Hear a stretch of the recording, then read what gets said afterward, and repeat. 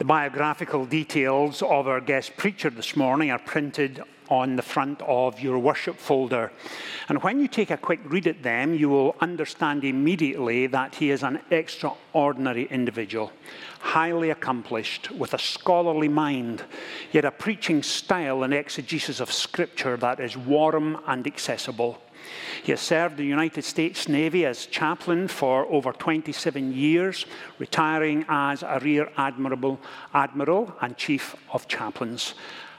If that wasn't enough, he then went on to serve the United States Senate as their 62nd chaplain and will celebrate being 20 years in the Senate this summer. Please give a very warm welcome to Dr. Barry Black.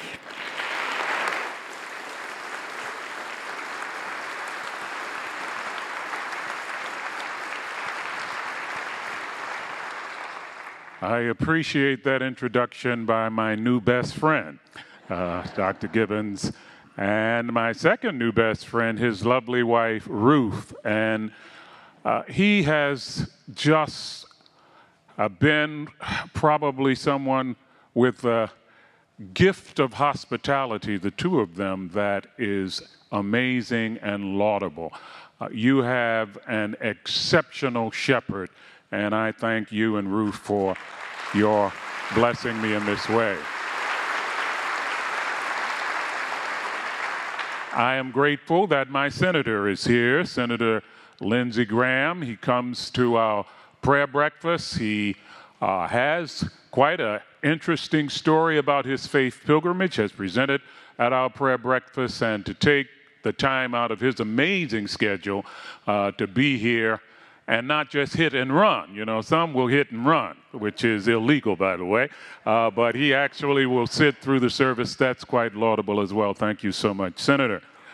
And so that you will know that God does indeed answer prayer, I'm going to ask my wife to stand. She is an answer to prayer. Brenda, when you pray for wisdom, that's what you get.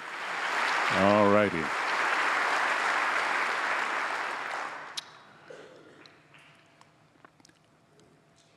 I want to talk today about seeing the invisible and doing the impossible.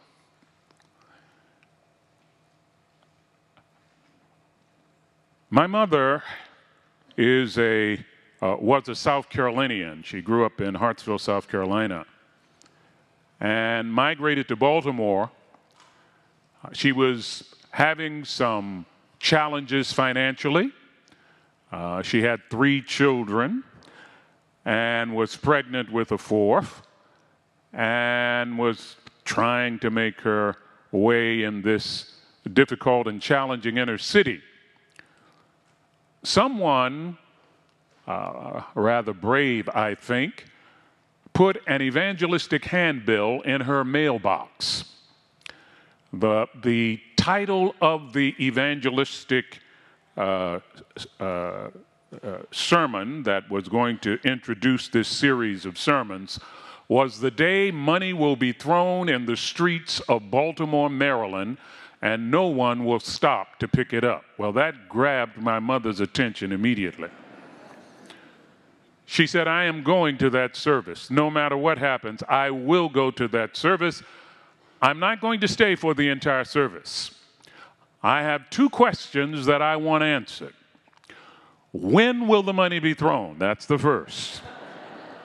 "Where will the money be thrown?" As soon as the preacher gives that information, see you, don't want to be you, I am out of there. Well, you know how these sneaky preachers will do it. That was bait, fishers of men, okay? And she came and fell in love with Jesus Christ. She was baptized 12 weeks later. They had long evangelistic meetings back in the day. 12 weeks later, in a tent. It was a tent meeting in Baltimore. And as she, as we say in my tradition, entered the watery grave of baptism, she was immersed. She asked for the Holy Spirit to place a special anointing on her unborn child.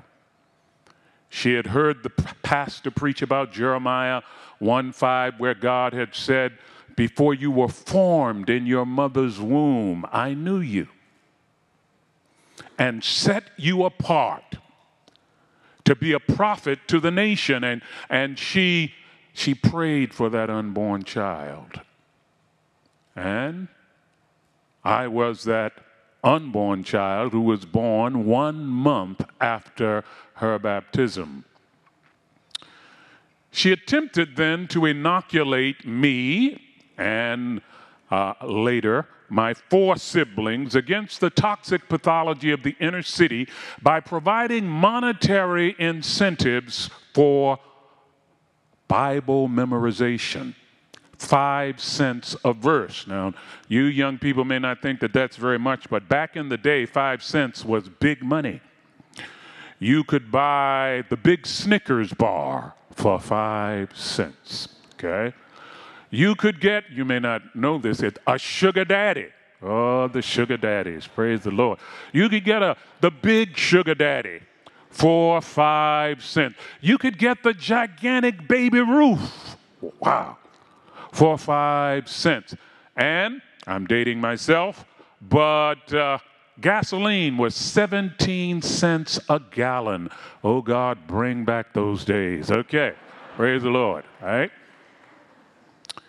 My siblings and I know nearly, this is not hyperbolic, nearly every short verse in the entire Bible. If it's 5 words or less, we know it, okay? My favorite Bible verse is not John 3:16. It is John 11:35. Jesus wept. A powerful verse, a powerful, powerful verse. I love that verse. It just vivifying. Also got me a big Baby Ruth. But that is a blessing. Okay. My mother was a domestic, the help. She was a maid. And one day, the lady for whom she worked, she gave my mother a record. We'll explain to the young people later what a record is, but she gave to my mother a record. And my mother brought the record home. It was the only record she had ever been given. She put it on this little old cardboard, almost cardboard-like record player. We'll explain that to you. We have museums in Washington with record players, okay? And it was moving around and around and around. And when my siblings heard that it was not music, it was a narration record, they just left. But I continued to listen because I was fascinated that this man had an accent that I'd never heard before, and he was certainly not from my neighborhood. The record played. The morning sun had been up for some hours over the city of David.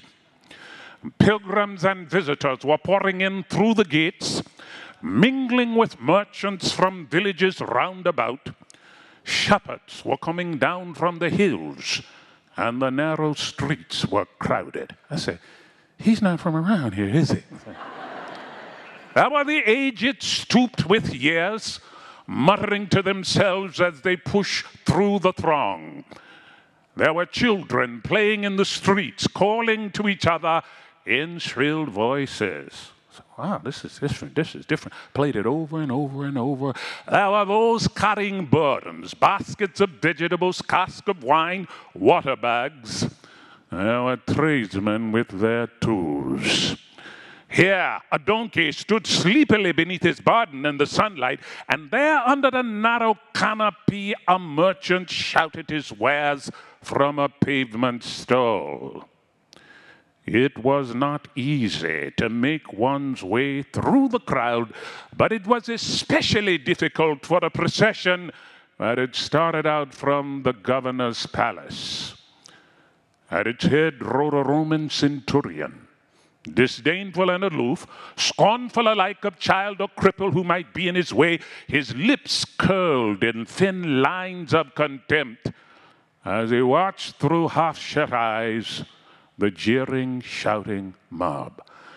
Over and over and over, I played that record until I had memorized the sermon. It was the sermon of Peter Marshall, the 57th chaplain of the United States Senate. And there in the toxic pathology of the inner city of Baltimore, Maryland, there was a little child, African American, playing this record over and over again because he had a mother who gave him a monetary incentive to love the Word of God and who had prayed that God would do something special with his life. He had a mother who kept her eyes on an invisible world that I did not know at that time, but was being introduced to. You see, my mother lived by faith. And faith involves invisibility. Hebrews 11:1 says, now faith is the substance of things hoped for. Can you finish the rest for me? The evidence of what? Things not seen. When you live by faith, as I know you have, this church has been around for a long time, happy 175. When you live by faith, you see the invisible.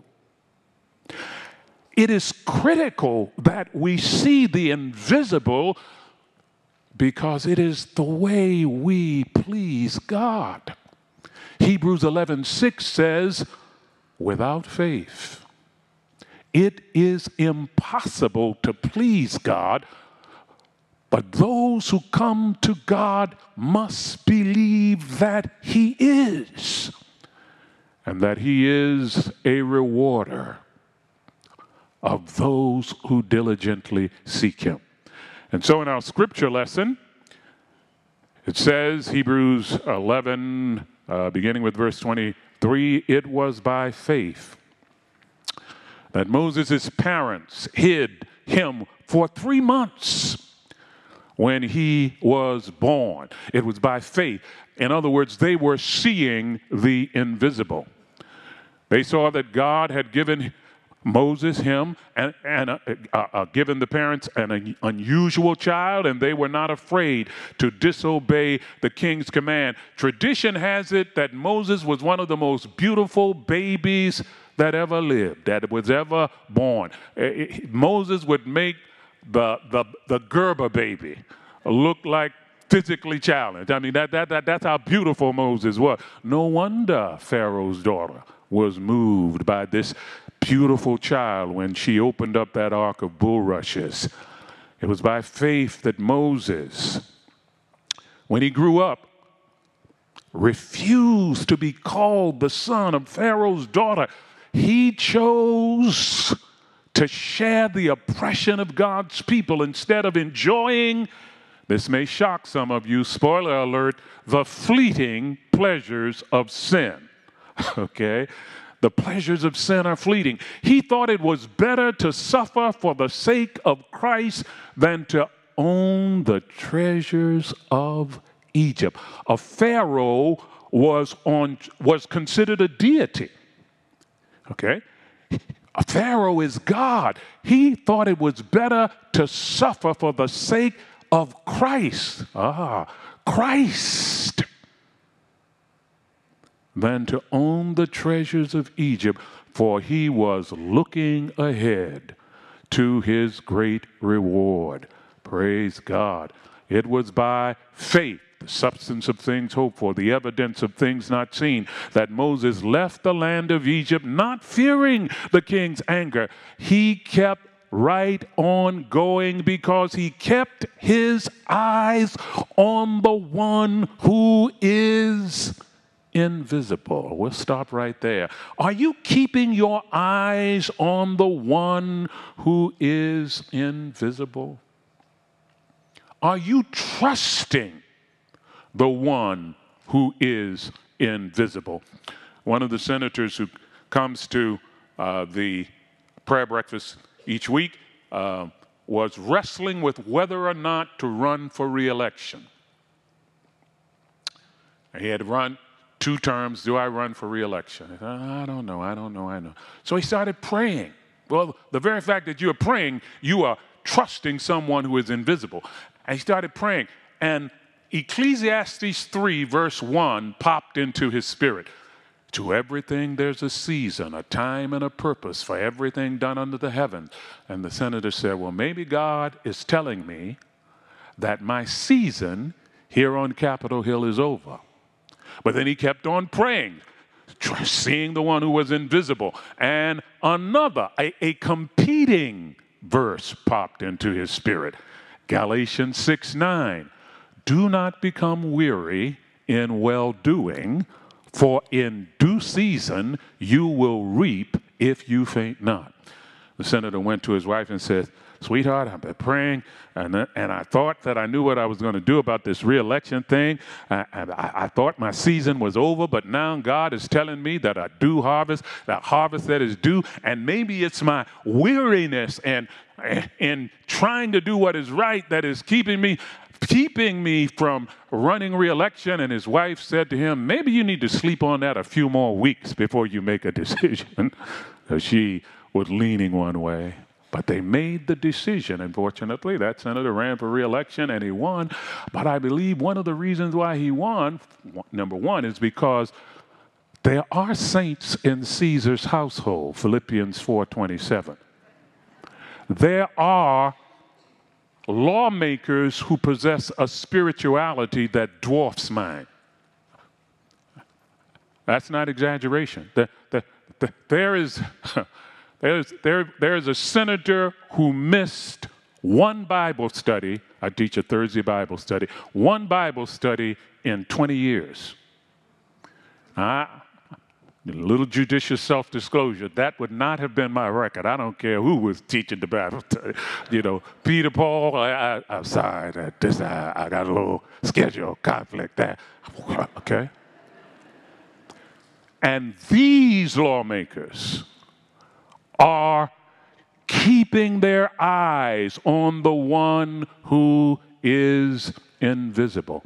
And so in this story of Moses, I see some steps that we can take if we're going to keep our eyes on the one who is invisible.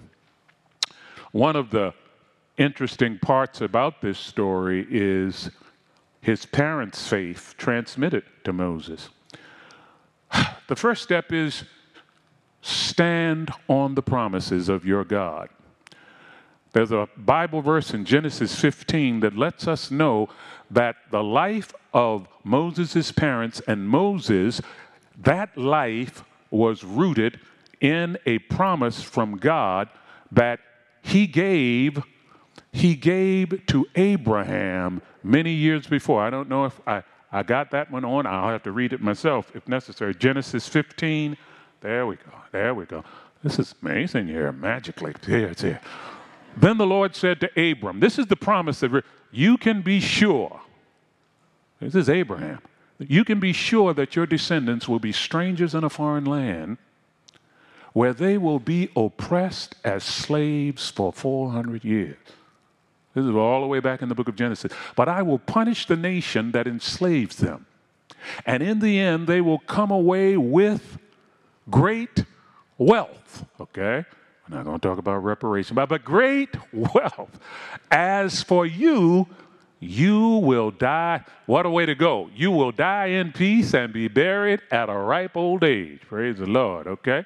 After 4 generations, this is God, the one who is invisible, giving Abram a picture of what is going to happen in the future, and Bible prophecies do that for us. After 4 generations, your descendants will return here to this land, for the sins of the Amorites do not yet warrant their destruction. There is an invisible power in our world. And as you look forward to what year 176 will look like, as you look forward, if God delays his coming, to what year 200 will look like, or whatever it may be, trust the one who is invisible. Rest on the promises of the one who is invisible. Oh, he has a promise that I love. in Philippians 4:19, my God shall supply all of your needs according to his celestial riches. He has a promise that I stand on in the 84th Psalm, verse 11. I love this. No good thing will God withhold from the upright. He has a promise in Isaiah 54:17. No weapon formed against you, can you finish it for me? Will be able to prosper. The weapon will be formed, the weapon may come against you, but it will not prosper. Imagine Abraham passing this prophecy, this promise on. Imagine Amram and Jochebed, the parents of Moses, saying to themselves, we're not going to destroy this child, even though Pharaoh is practicing this genocide. They rested their faith, as we should do, on the promises of God. There's a second step if you are seeing the one who is invisible, and that is to wait on your God's timing. When Moses is born, he is supposed to die. His parents keep him for 3 months, as long as they could. There are some problems as you move ahead in this great church that you may not be able to solve, but you can manage them. So they manage for as long as they can. But then, 3 months old, that's a pretty strong voice there, And so they make an ark of bulrushes and places Moses out on the liquid bosom of the Nile. And Miriam is in the bushes watching. Faith without works is dead. Humanity cooperates with divinity. And when Pharaoh's daughter comes, and tradition has it that she could not have children, there's a tradition in the Torah that says that an angel pinched Moses to get him to cry. And when she opens up that ark of bulrushes, she sees the most beautiful baby she has ever seen in her life. And Miriam steps out, for she sees the one who is invisible, and she knows about the prophecies of their liberation, and she steps out. And God has a sense of humor, because he takes the child that was supposed to die and permits Pharaoh to finance the child care of Moses, so that Moses' mother and father end up rearing him. And then Pharaoh even pays for Moses' education so that he is one of the brightest stars in Egypt. That's the kind of mighty God you serve, and you can stand on his promises. But trust also the step. Trust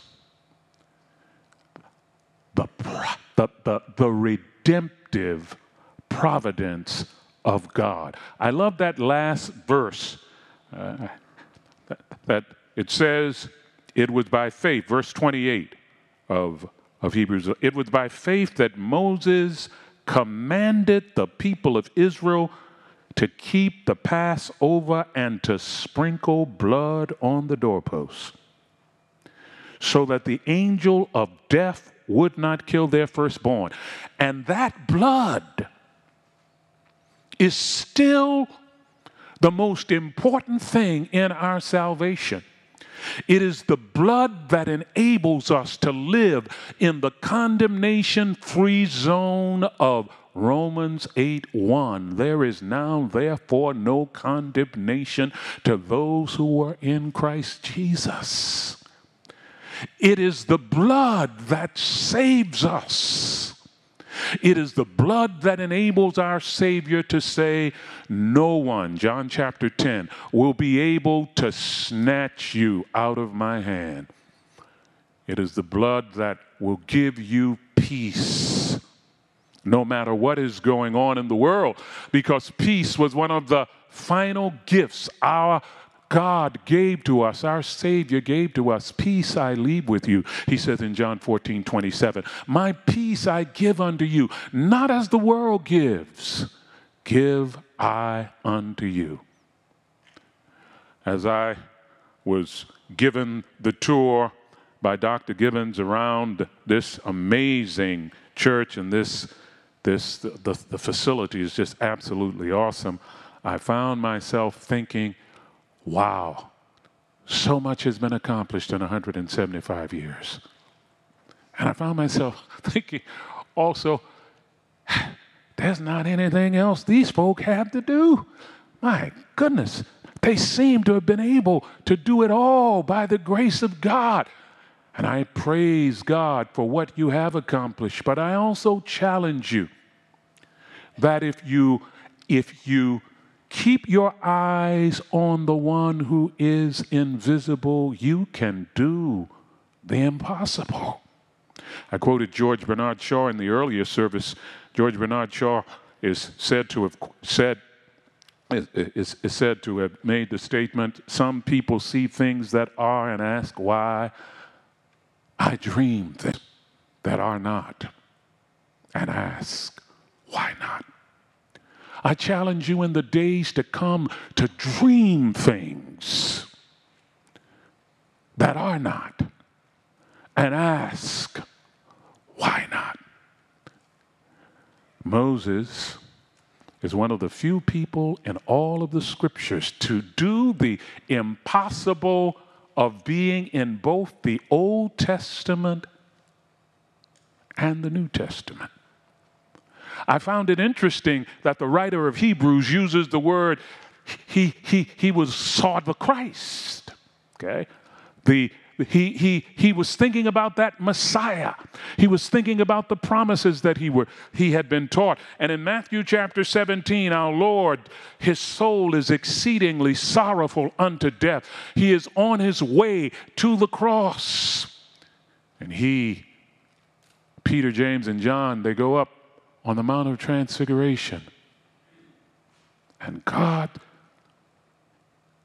does the impossible. He sends Moses and Elijah to encourage our Savior. You can do this, Jesus. You hang in there, Master. It's going to be all right, Master. Peter wakes up and sees all of this stuff and says, let's build 3 tabernacles here. Well, you know, and the Bible says he said that because he didn't know what to say. I resemble that remark. Okay, praise God. Our God wants to do more, yes, even for First Presbyterian. And his promise is Ephesians 3:20. He wants to do immeasurably, abundantly, above all that you can ask or imagine, according to his power working in and through you. So this is what I want to challenge you to do on this 175th anniversary. I want you to see the invisible one by faith, and I want you to Google the promises of God. You'll get more websites than you can count. And I want you to choose at least 3 promises that you want to claim for the future of this church. Okay? In other words, you're going to get on God's wavelength. 3 promises, okay, from God that you can claim for First Presbyterian going forward. And I believe with this wonderful assembly of saints of the living God, as much as God has already accomplished in 175 years, there are surprises. I am claiming for you that promise that he will do more than you can ask or imagine. And that you will discover, like the wine at the wedding feast at Cana of Galilee, God has saved for First Presbyterian the best wine for last. He will surprise you. If you, by faith, see the invisible, the substance of things not seen, God will do for you the impossible. Now, I'm going to put you on the spot here because the chaplain needs a little encouragement as he prepares to go back to Washington, D.C. Okay. First thing I want to know is, can I take you downtown with me as I go back? But the second, I want, if you are willing to make that commitment, by the grace of God, I'm going to find 3 promises, write them down, that I want to claim for this great church going forward. And God will surprise you with some of the things that he will promise, but Google them. There are hundreds of them. I want you to just raise your hand. I want to pray for you. If you're willing to make that commitment, I'm going to find at least 3 praise God, Pastor. That's right. And would you hold them there so that I can pray for you? Heavenly Father, you see these beautiful uplifted hands of people who by faith see the one who is invisible, who has given us, according to 2 Peter 1:4, exceedingly great and precious promises. They are making a commitment to find some of those great and precious promises and claim at least 3 for the future of this great church. Thank you, Lord, for hearing and answering this prayer, for we pray it in that name that is above every name, the matchless name of Jesus. Amen and amen. God bless you. Dr. Black, thank you for sharing a little of your own story today.